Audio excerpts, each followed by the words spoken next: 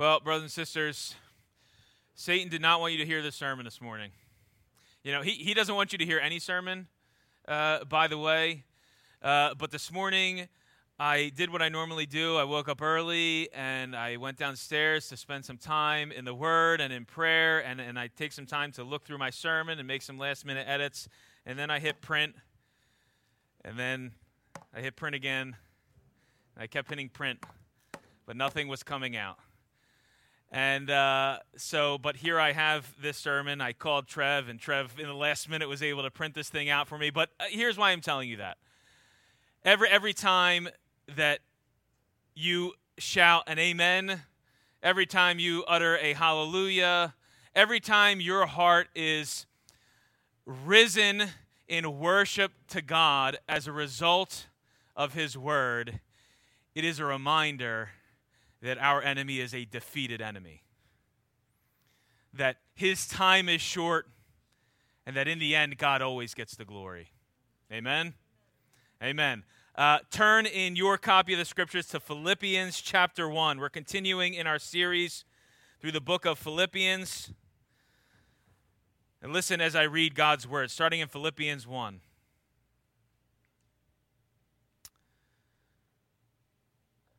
Only let your manner of life be worthy of the gospel of Christ, so that whether I come and see you or am absent, I may hear of you that you are standing firm in one spirit, with one mind, striving side by side for the faith of the gospel, and not frightened in anything by your opponents. This is a clear sign to them of their destruction, but of your salvation, and that from God. For it has been granted to you that for the sake of Christ you should not only believe in Him, but also suffer for His sake, engage in the same conflict that you saw I had and now hear that I still have. This is God's Word. Let me pray for us. Lord, we pray that you would do a mighty work through the proclamation of your word. We pray that what would be seen now is the wisdom and the goodness of your word, and supremely the grace and mercy that you have poured out to us in Christ Jesus. Lord, would you nourish the hearts of these believers, of your people? Would you call those here who have not yet trusted in you to living vital faith in your Son, Jesus Christ? Would you stir repentance and faith? And would you cause us, your people, to grow more and more as we consider and remember all that you have done for us, having reconciled us to yourself and to one another. Do this for the sake of your name, and again, for the sake of our joy in you. We pray in Jesus' name. Amen. One cannot explain the explosive power of the early church apart from the fact that they practiced two things simultaneously: orthodoxy of doctrine and orthodoxy of community in the midst of the visible church, a community which the world could see. By the grace of God, therefore, the church must be known simultaneously for its purity of doctrine and the reality of its community. That's a quote from a book called The Church Before the Watching World by a pastor and apologist named Francis Schaeffer. Another pastor, Ray Ortlund, puts it this way. He says, our churches must be marked simultaneously by gospel doctrine and by gospel culture. These things must never be separated. We must have both. The gospel we confess must work itself out in real ways as we live together. And the way we live together as the church of Jesus Christ must be controlled and shaped in every way by the gospel of Jesus Christ. To have gospel doctrine without gospel culture is to have hypocrisy. To have gospel culture without gospel doctrine is to have abject fragility. But to have gospel doctrine and gospel culture, God's grace being worked out in the lives of his people in real time, that's the very power of God. As you know, we're continuing to make our way through Paul's letter to the Philippians, and if you've been around, you remember that Paul's primary reason for writing this letter is to encourage the Philippians to continue making progress in their faith. They've been running well, but Paul doesn't want them to coast. He doesn't want them to relax. He wants them, as we read, to continue striving for the faith of the gospel. Now, here in our passage this morning, we come to a loving but a forceful exhortation by Paul to the Philippians as a church to live their lives in a manner worthy of the gospel of Christ. To live their lives in a manner worthy of the gospel of Christ. It's an emphasis Paul will repeat, by the way, in many of his epistles. Ephesians 4:1, he says, I, therefore, a prisoner for the Lord, urge you to walk in a manner worthy of the calling to which you have been called. Paul prays for the church at Colossae that they would be filled with wisdom and understanding so as to walk in a manner worthy of the Lord, fully pleasing to him. And then he writes to the Thessalonians, we exhorted each one of you and encourage you and charge you to walk in a manner worthy of God, who calls you into his own kingdom and glory. This is what I'm saying. This is what Paul is saying. For Paul, spiritual progress means that our manner of life together will be increasingly matched by our confession of the gospel of Jesus Christ. Spiritual progress means increasingly the way we live our lives together matches the confession of our mouths. And that's my prayer for this church. I know it's Trev and Jeremy's prayer for this church. I know it's many of your prayers for this church. By God's grace as a church, we are running well, but we cannot coast. We must strive all the more after lives of gospel purity and gospel practice. So how do we do that? How do we do that?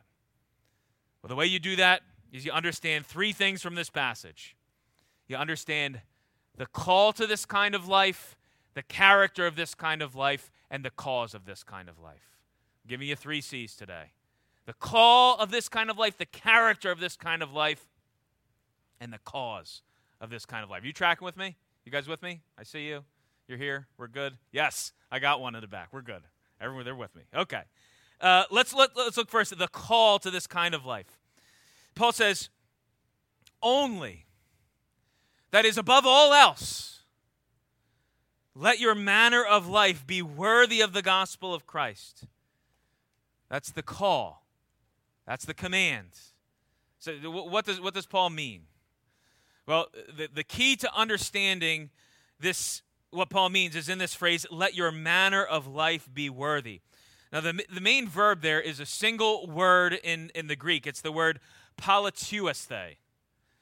And what Paul means there, you'll probably hear it in the root, is to conduct yourself as a citizen. You heard that word, that little root, politic? It's to conduct yourself as a citizen. In fact, if you're reading the ESV, you'll probably see like a little footnote at the bottom. There'll be a little subscript number, and then a footnote that says something like, only behave as worthy citizens.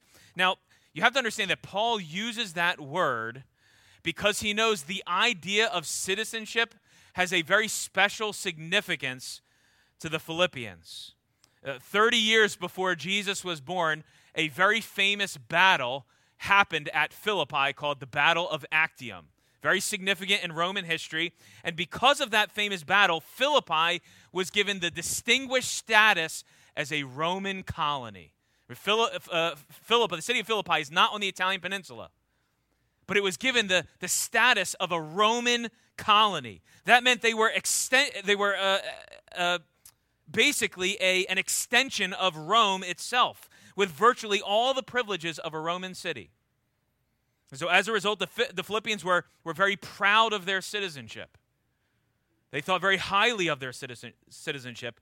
But of course, as an extension of Rome, the Philippians were expected to conduct themselves in a way befitting a Roman city. You see?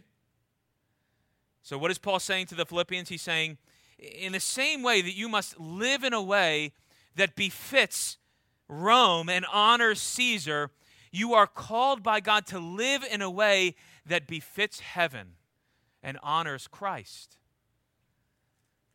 He says, you have an infinitely more glorious citizenship in the kingdom of God. Therefore, though you are in a foreign land, live as an extension, live as a manifestation, live as an embodiment of that kingdom, conducting yourselves in a way that befits a colony of heaven, a gospel outpost who has as its king Christ himself. If you're a history buff, I'm a little bit of a history buff. In the 17th century, the British Empire started colonizing the Americas. And kids, where are my kids? What kids can tell me one of the first 13 colonies? Can anyone tell me what one of the first 13 colonies was named? And I'll give you extra bonus points if you write all 13 on your bulletin. Can anyone give me one? I'll give you a hint. You live in one. Oh, America. That's the broad. That would be like the United States at the end. That's the whole country. Anyone? Yeah. Dude, okay, United States, that's all the states together. How about one of the colonies? Anyone know? New Jersey was one. There's a Massachusetts colony, the Virginia colony, the Rhode Island colony, the Connecticut colony, the Georgia colony, North Carolina, South Carolina. These were all among the original 13 colonies. And if you know about the 13 colonies, you know that they were not originally independent states. They were actually colonies. They were extensions of the British crown. They were subjects of the king, bound by English law and expected to live as English men and women in a foreign land.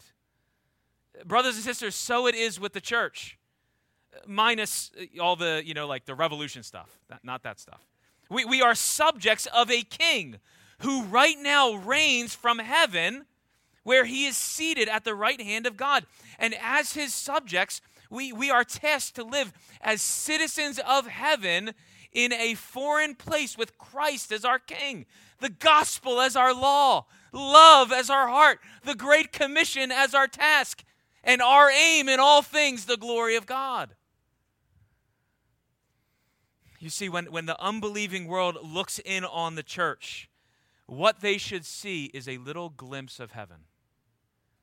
When the world looks in on the church, that's what they should see. They should see a little colony of heaven. They should see a little glimpse of heaven. It's an imperfect glimpse, I'll grant you.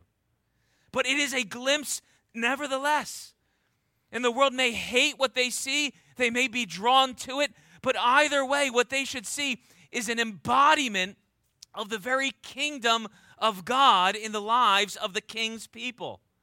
So the church is to live together in a way that befits the gospel of Christ. They are to be gospel citizens in a way that properly and suitably demonstrates the glory and the grace of God in the gospel of Jesus Christ. You see, the measure of their worthiness is the gospel of Christ. Our lives together are to be shaped and marked and distinguished at every point by the gospel of Jesus Christ. It's what we have built our entire lives together around. And anything less than that is a form of communal hypocrisy and collective fraud.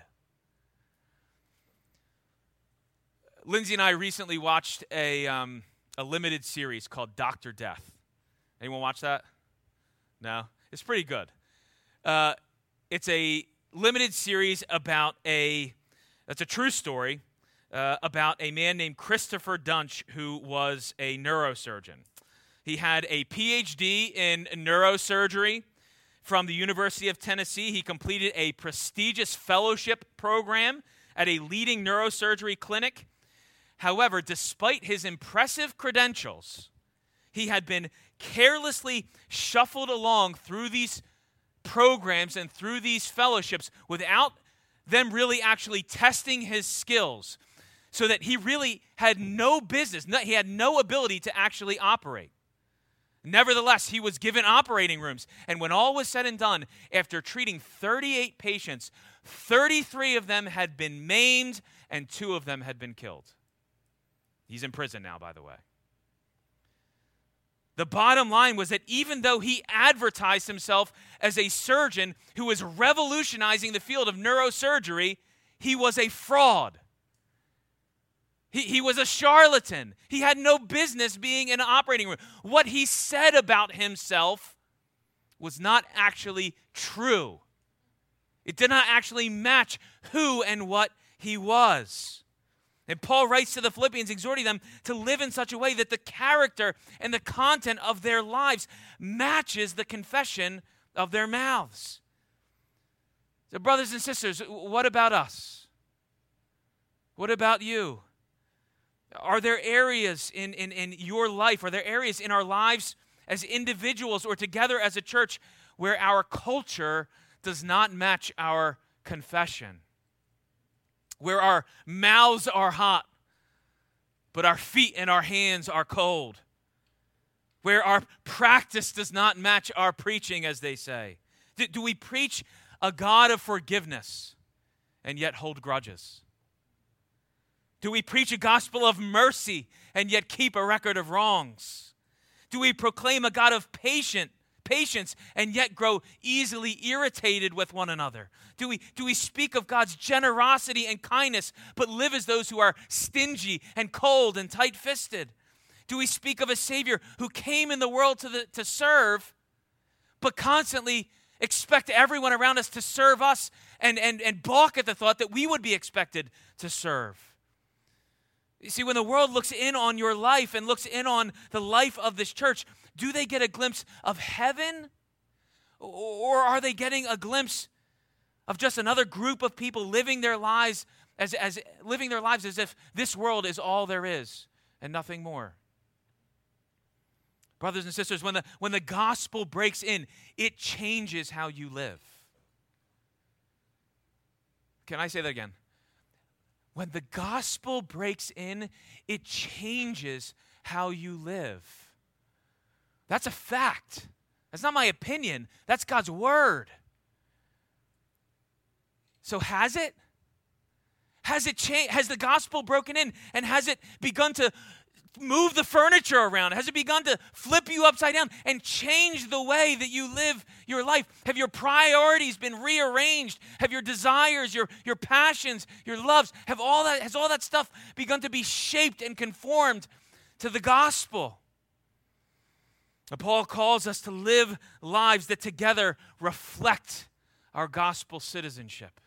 That's the call. What does that life actually look like? What is the character of that life? That's the call of the call of that kind of life. What is the character of this kind of life? Well, let me put it this way. What character traits mark out a group of people who have begun to live out the reality of their heavenly citizenship? We could answer that question a lot of different ways. And perhaps over lunch, when we set all these tables up and you get some tasty soup, you can discuss it. You can think through all the different ways that our heavenly gospel citizenship should impact the way we live. But in our text this morning, Paul puts his finger on 2 particular qualities that mark out gospel citizens. The first one is unity. Look there again in the text. Verse 27, we read, "Only let your manner of life be worthy of the gospel of Christ, so that whether I come and see you or am absent, I may hear of you that you are standing firm in one spirit, with one mind, striving side by side for the faith of the gospel." Do you hear Paul's emphasis? You hear what he's emphasizing? Whether he is able to come and see them or must hear how they're doing from far away, he longs to hear that they are standing together, that they are of one spirit and one mind, that they are striving side by side together for the sake of the gospel. Paul wants to hear that they are living out the reality of their spiritual union with God and with one another in Christ. You know, when Lindsay and I were married, things changed for the good. They changed. In 1,000 different ways, our lives were intertwined and merged together. If you're married, you know what I'm talking about. Right? From sharing a bank account to sharing a bathroom. Our lives were unalterably shaped by our marital union.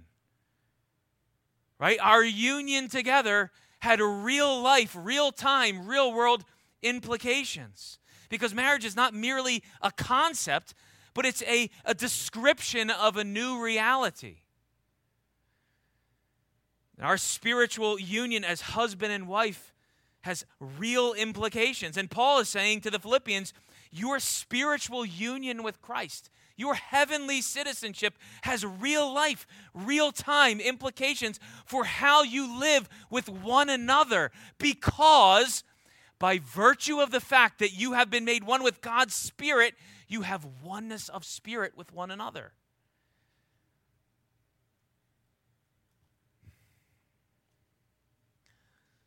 You see, Paul's not saying to the Philippians, you guys just need to work harder to be unified. You guys need to look more like you're on the same team. He's not just saying like, hey, work hard to look like you're on the same team. He's saying, dear saints, you need to grow in living out the reality of the union you already have with one another in Christ. He's not trying to say, try hard so that you will be unified. He's saying, live out the reality of your union, which has already been accomplished by Christ in the gospel. Now, how are they to live out that union? They are to strive side by side for the faith of the gospel. How will they live out that union together? They are to strive side by side for the faith of the gospel. Now, let me just say a few things here. That word strive, it literally means to struggle or to fight or to labor, to strain. And do you know what that means? Paul says strive side by side for the gospel. To struggle, to fight, it means the Christian life is hard. Paul, did you see that built in there? You're going to have to strive. The Christian life is hard. And maybe just that fact is liberating, right? Does your life feel hard this morning? Does it feel hard? Does it feel heavy? Does it feel overwhelming and burdensome? Paul says, don't be discouraged, but be encouraged, for such is the life of every saint. Through many tribulations we must enter the kingdom of God. But here's what it also means.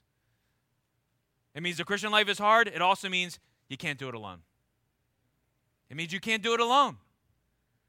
It will require sustained effort and supernatural perseverance. And listen to me, I don't care who you are.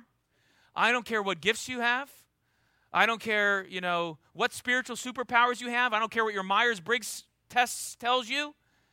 There is no Christian that will persevere in their faith. There is no one that will strive in this sustained way apart from living side by side with other brothers and sisters in Christ. It won't happen. It doesn't happen. Listen, how many people have you known that have fallen out of fellowship with brothers and sisters, and then little by little by little, you just see them fade away? Why is that? It's because one of the main mechanisms, one of the main means that God has provided for us to persevere and grow and strive and strain in our faith is our brothers, is our other brothers and sisters in Christ. God has designed it so that we need one another. In fact, this is one of the primary evidences that the gospel of Jesus Christ has really come home to you and is bearing fruit in your life. Right? It's that you have seen your sin. And therefore, you have seen your weakness. You have seen your vulnerability. Listen, we just sung this, didn't we? Prone to wander. Lord, I feel it. By God's grace, if He's opened your eyes to the truth, you have come to know your own weakness, your own fragility, your own penchant for sin, your proneness to wander, and so you recognize your need for the body of Christ. For other brothers and sisters who will walk with you side by side and spur you on to a life worthy of the gospel. You see, one of the first things that happens in the person's life who has come to faith in Christ and becomes a citizen of heaven is that they no longer see connection to the church as a spiritual option or a spiritual luxury. They begin to see it as a spiritual necessity. They realize that I am left to myself all alone. I am up a creek. There's no way I'm going to be able to do this by myself.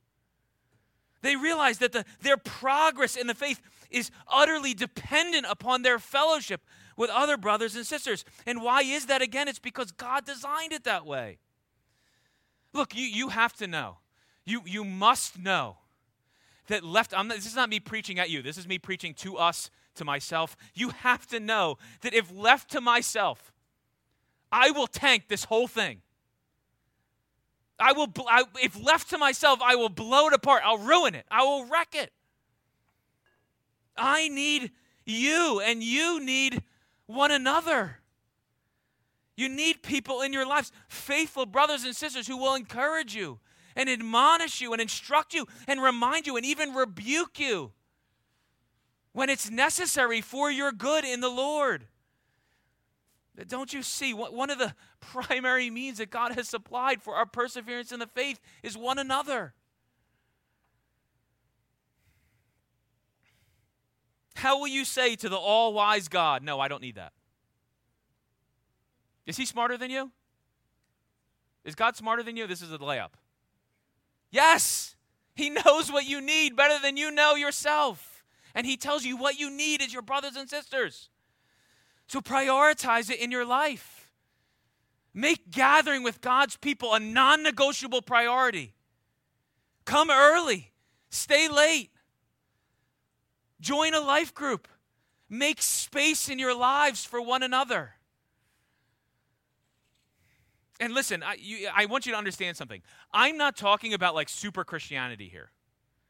I'm not talking, people are like, oh, those are the people who are real serious about their faith. No, that's not what I'm talking about. I'm talking about Christianity 101. This is basic 100 level Christianity. This is a gospel issue. This is ground level gospel getting worked out in your life. This is how Christians live their lives because their lives are rooted in the reality of the spiritual union they have with God and therefore the spiritual union they have with God's people. So Paul says, be what you are. Be what you are. Unified brothers and sisters, family in Christ. Be what God has made you. That's the first thing, unity. Unity will mark out gospel citizens. But here's the second.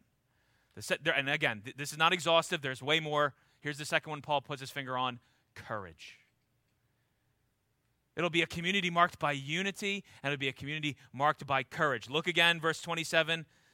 I'm going to read it to you again for the third time. We can't read God's word too much. Verse 27, only let your manner of life be worthy of the gospel of Christ, so that whether I come and see you or am absent, I may hear of you that you are standing firm in one spirit, with one mind, striving side by side for the faith of the gospel, and not frightened in anything by your opponents.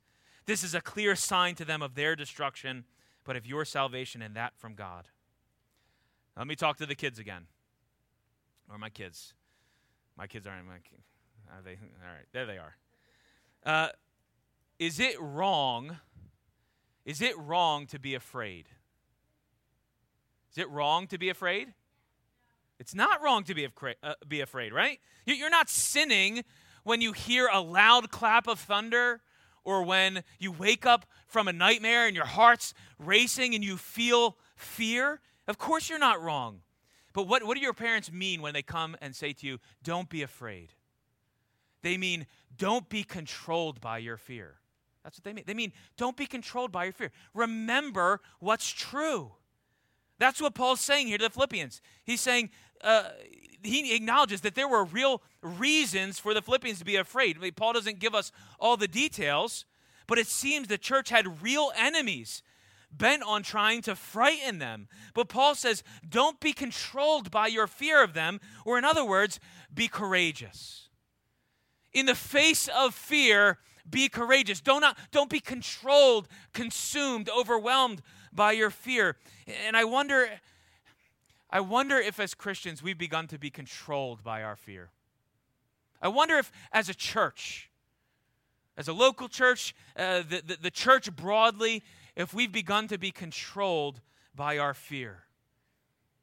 If we look out the world, the trajectory of our country, the cultural insanity that marks the 21st century, the increasing marginalization and vilification of Christian thought, and what rises up in us is a deep fear, a dread, an anxiety, questions that are uncomfortable to even ponder.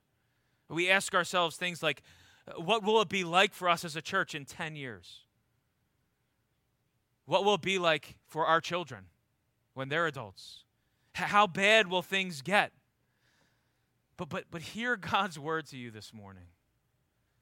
Hear God's word to you this morning. He says, do not be frightened in anything by your opponents. Are the feelings of fear wrong? No. Should we be controlled by them? Never. Instead, we fix our minds and hearts to remember what is true. We're reading a book in our life groups called Evangelism as Exiles, and I think all of the life groups have gotten through this chapter. I think it's called Fighting Fear with Fear or something like that.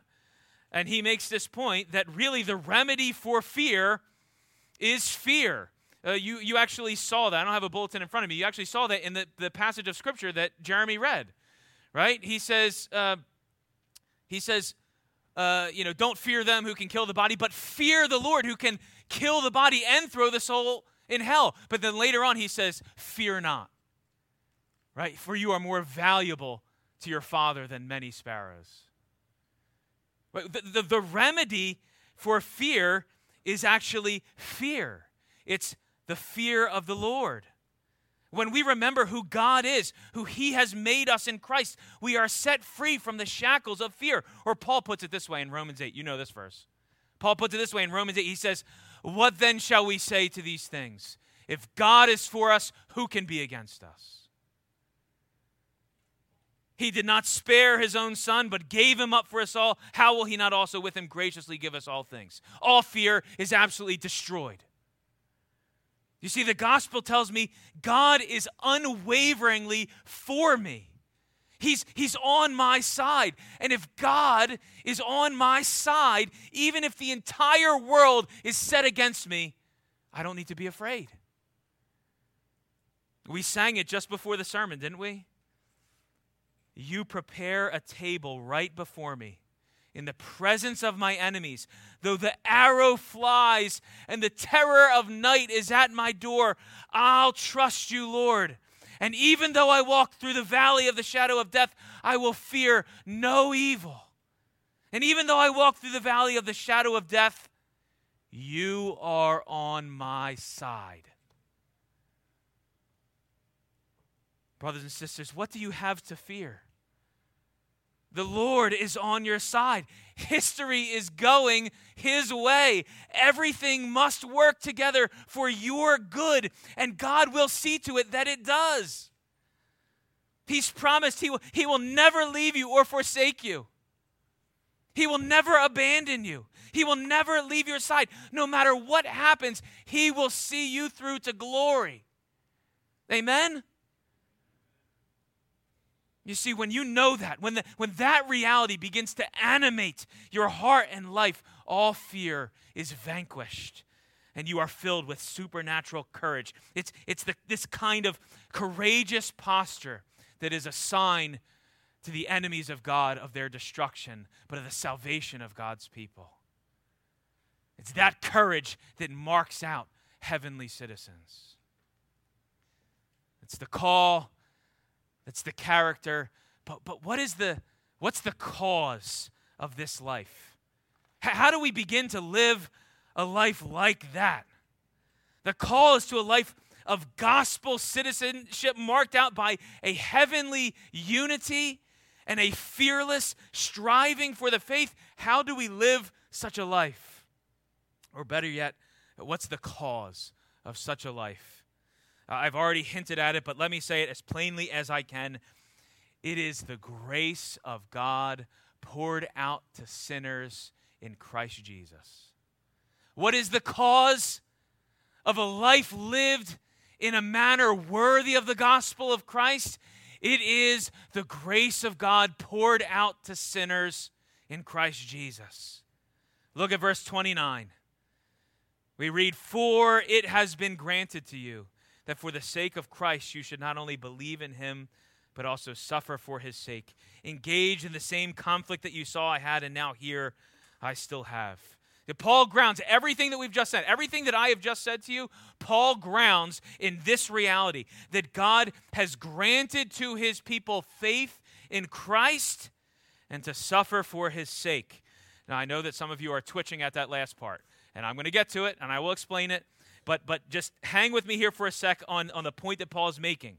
You see, what is it that produces this kind of life in a person? Is it a sense of obligation? Is it a sense of duty or fear of what will happen if they fail? Is it the promise of what they'll gain if they succeed?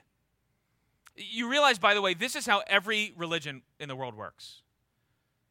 It's how every religion, how every system, how every self-improvement program that you can think of works. If you do the list, if you climb the ladder, if you obey the rules, then you will be blessed. And hanging over you is this big giant hammer that has "or else" inscribed on it, ready to come down on you if you fail. But don't you see what Paul's saying here? He's saying this kind of life, this life of heavenly citizenship, this life of heavenly unity rooted in spiritual union with God and with one another, this life of fearless striving after the faith is produced by something that only God offers in his word. Grace. Grace. Grace. Look at that word, granted. It says, "For God has granted." It's not an overly helpful translation because of how we tend to use that word. We say things like, "I'll grant you that point," when someone makes a persuasive argument. Or in history, we talk about those who are granted the right to vote. Or even more unhelpful, we talk about how an organization might apply for a grant. In all of these examples, there is built into the word a sense that what is being given is deserved or qualified for. Right? A point is granted because it's persuasive. The ability to vote is granted because it's one of the basic rights of citizenship. A grant is given to the most deserving candidate. But here's the thing. This is not at all how Paul is using the word. The word there that's translated granted is actually the Greek word charizomai, which if you know any Greek, you'll hear the word charis in there, which you know means grace. What Paul is saying is that God has moved toward us in grace. He has poured out his blessings upon us not on the basis of our merit, not because we deserve it or qualify for it, but on the basis of his free kindness and abundant generosity, because he loves us. And it's that word grace that gets to the heart of what the gospel is all about. You see, in order to live a life worthy of gospel citizenship, a life worthy of the gospel of Christ, you have to know what the gospel is all about. And in order to know what the gospel is all about, you have to understand grace. What is grace? It's God's initiative to move towards you in love for your good, irrespective of anything in you.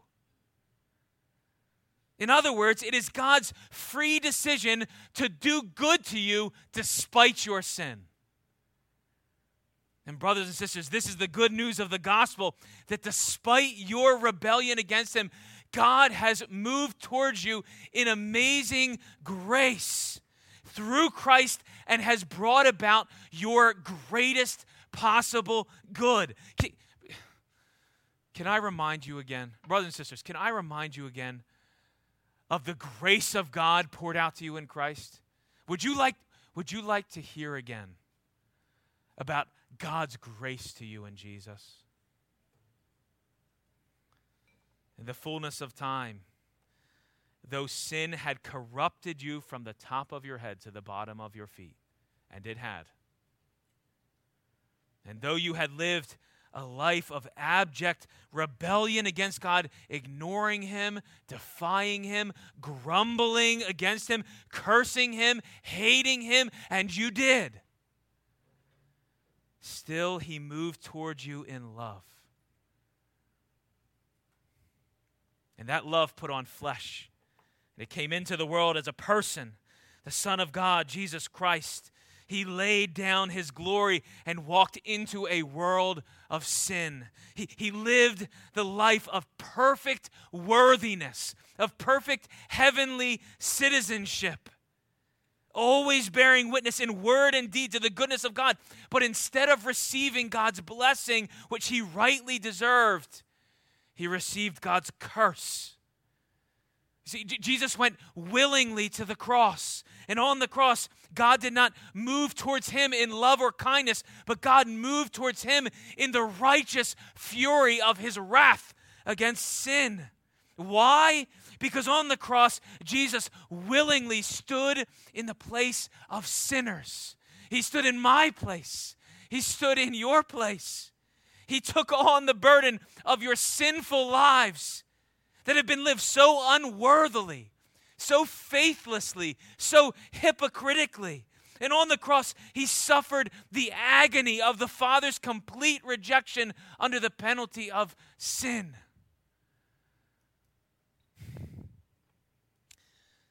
I just told you about the unity that you have with God and with one another. Do you know how that unity has come with you? Do you know how your union with God and your union with Christ has come to you? It's come to you because Jesus Christ went to the cross and was utterly abandoned. We can sing, surely goodness, surely mercy, right beside me all my days, because on that day, on that awful, terrible, wonderful, beautiful day, He had no one by His side. His disciples deserted Him, His closest friends betrayed Him, and then finally His own Father, God the Father, abandoned Him and rejected Him and cursed Him. He hung on the cross utterly alone so that you would never know what it's like to be alone. I told you that gospel citizens are empowered by God to live lives of fearless courage. How can they do that? Because when Christ suffered and went to His death, He went in agony and terror.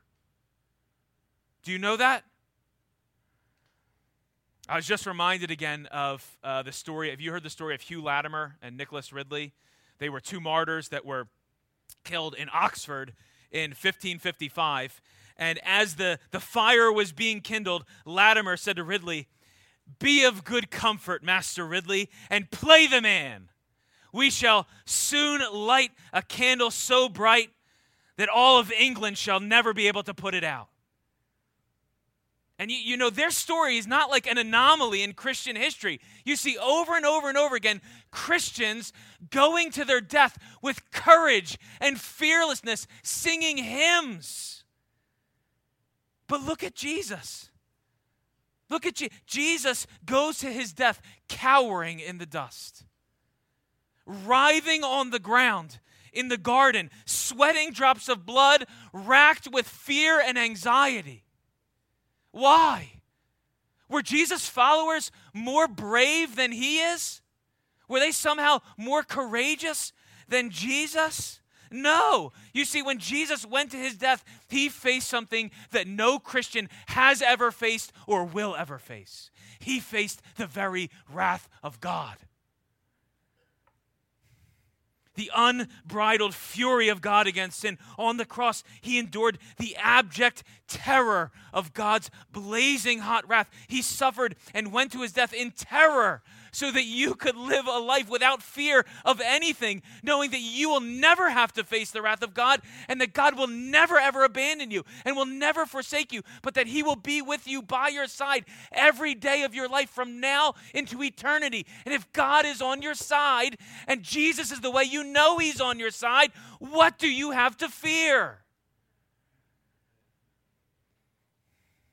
The guarantee that he will be with you and stay with you, that all you will know, if you are his, brothers and sisters, if you are his, all you will ever know. I know it doesn't feel like it all the time, but all you will ever know is his abundant blessing and love. And the way you know that, for sure, is on the third day he rose again. And do you know what that resurrection signified? It signified that the enmity between you and him was forever destroyed. It was buried in the grave, crushed, never to be seen or heard from again.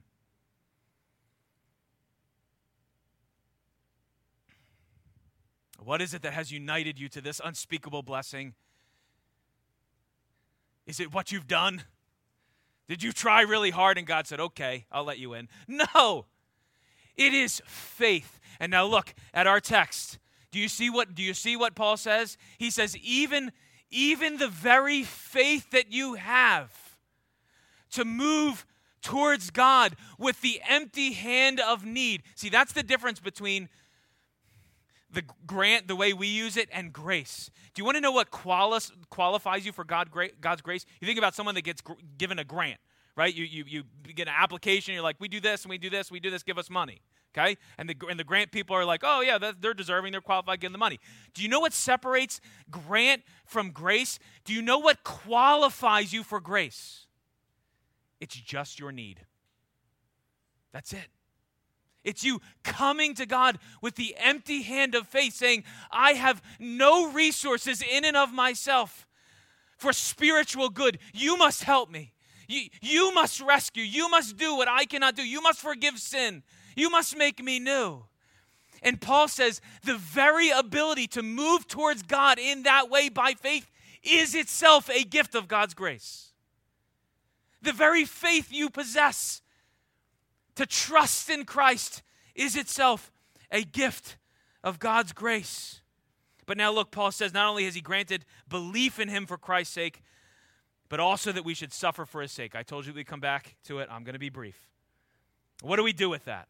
What do you mean, Jesus? That doesn't sound like a blessing to me. That doesn't sound like a good gift. Like, thank you for that gift, telling me that I'm going to get to suffer. What? Here's the thing.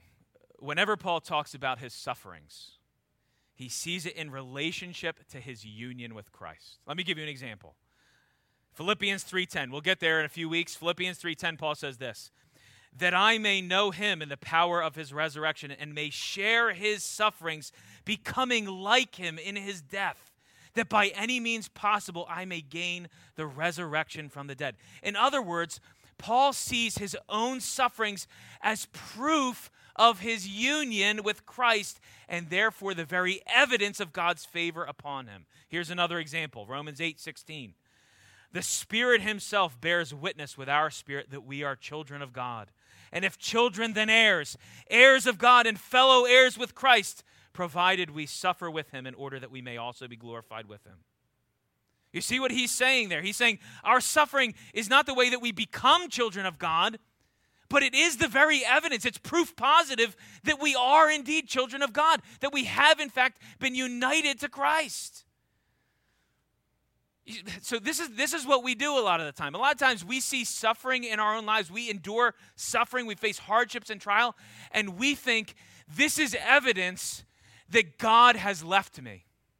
This is evidence that I am not connected to God, that he's abandoning me and forsaking me. And Paul says, actually, it's the exact opposite.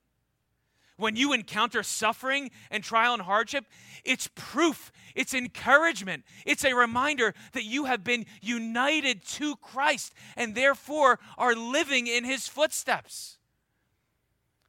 that you have been unalterably made a child of God, and that because Christ has handled and conquered and destroyed the greatest suffering that you would ever endure, which would be God's judgment, because he has canceled that, you are now able to endure and persevere through infinitely smaller sufferings, knowing the God who will never leave you or forsake you.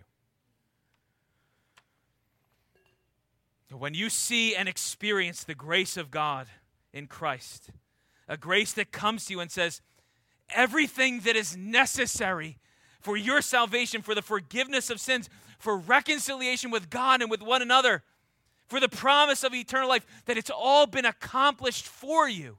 That God has not moved toward you saying, here are all the things that you need to do, and then I will let you in. But instead, God moves toward you and says, I have done all so that you might be mine forever. When that becomes an animating reality, when that reality begins to sink down into your heart, you will live a life in a manner worthy of the gospel of Christ. And to the degree that you abide in that grace and live in the warm sunlight of that grace, you will live a life worthy of the gospel of Christ. To live a life worthy of the gospel of Christ is to live your life continually as a response to the grace of God to you in Christ. To live for the gospel, you must first live by and in the gospel. This is the power, the engine, the motor, the nuclear core of Christian living, that all our lives are to be lived in a grateful response to God's grace to us in Christ. We look at our own lives, we see our sin, our failures, our brokenness, and then we lift our eyes to heaven and we see the God of grace making us his own in Christ, and our hearts rise and we wonder, how could you love me? And yet, in Christ, we know he does. And when that love rises in your heart in response to the grace of God poured out to you in Christ, it will produce a manner of life, a citizenship worthy of the gospel of Christ. Brothers and sisters, look to Christ. Look to the grace of God and live every ounce of your life as those who have been made citizens of heaven in response to the grace of God and all to the glory of God. Amen? Let's pray. Lord, we thank you for your grace. We know how undeserving we are. And yet we wonder that you have moved towards us in grace, that you have moved towards us in love, that you have seen us in our filth, in our sin, in our brokenness and our weakness, and still you have set your love upon us and done all that is necessary in Christ Jesus to make us your own. Lord, help us never to live in a way that would seek to add to the gospel. Help us never to live in a way that thinks, sure, the gospel, but I also have to do X, Y, and Z. Help us to live our lives in response, knowing that we are yours, not because of anything we have done or will do, but because you are a God of mercy and a God of grace. Help us then to live lives in response to that grace, that honor you, that glorify you, that bear witness to the union we have with you and with one another, and to the fearless courage you give to us because of our Savior's death in our place. Lord, do this in and amongst us for the sake of your glory, we pray in Jesus' name. Amen.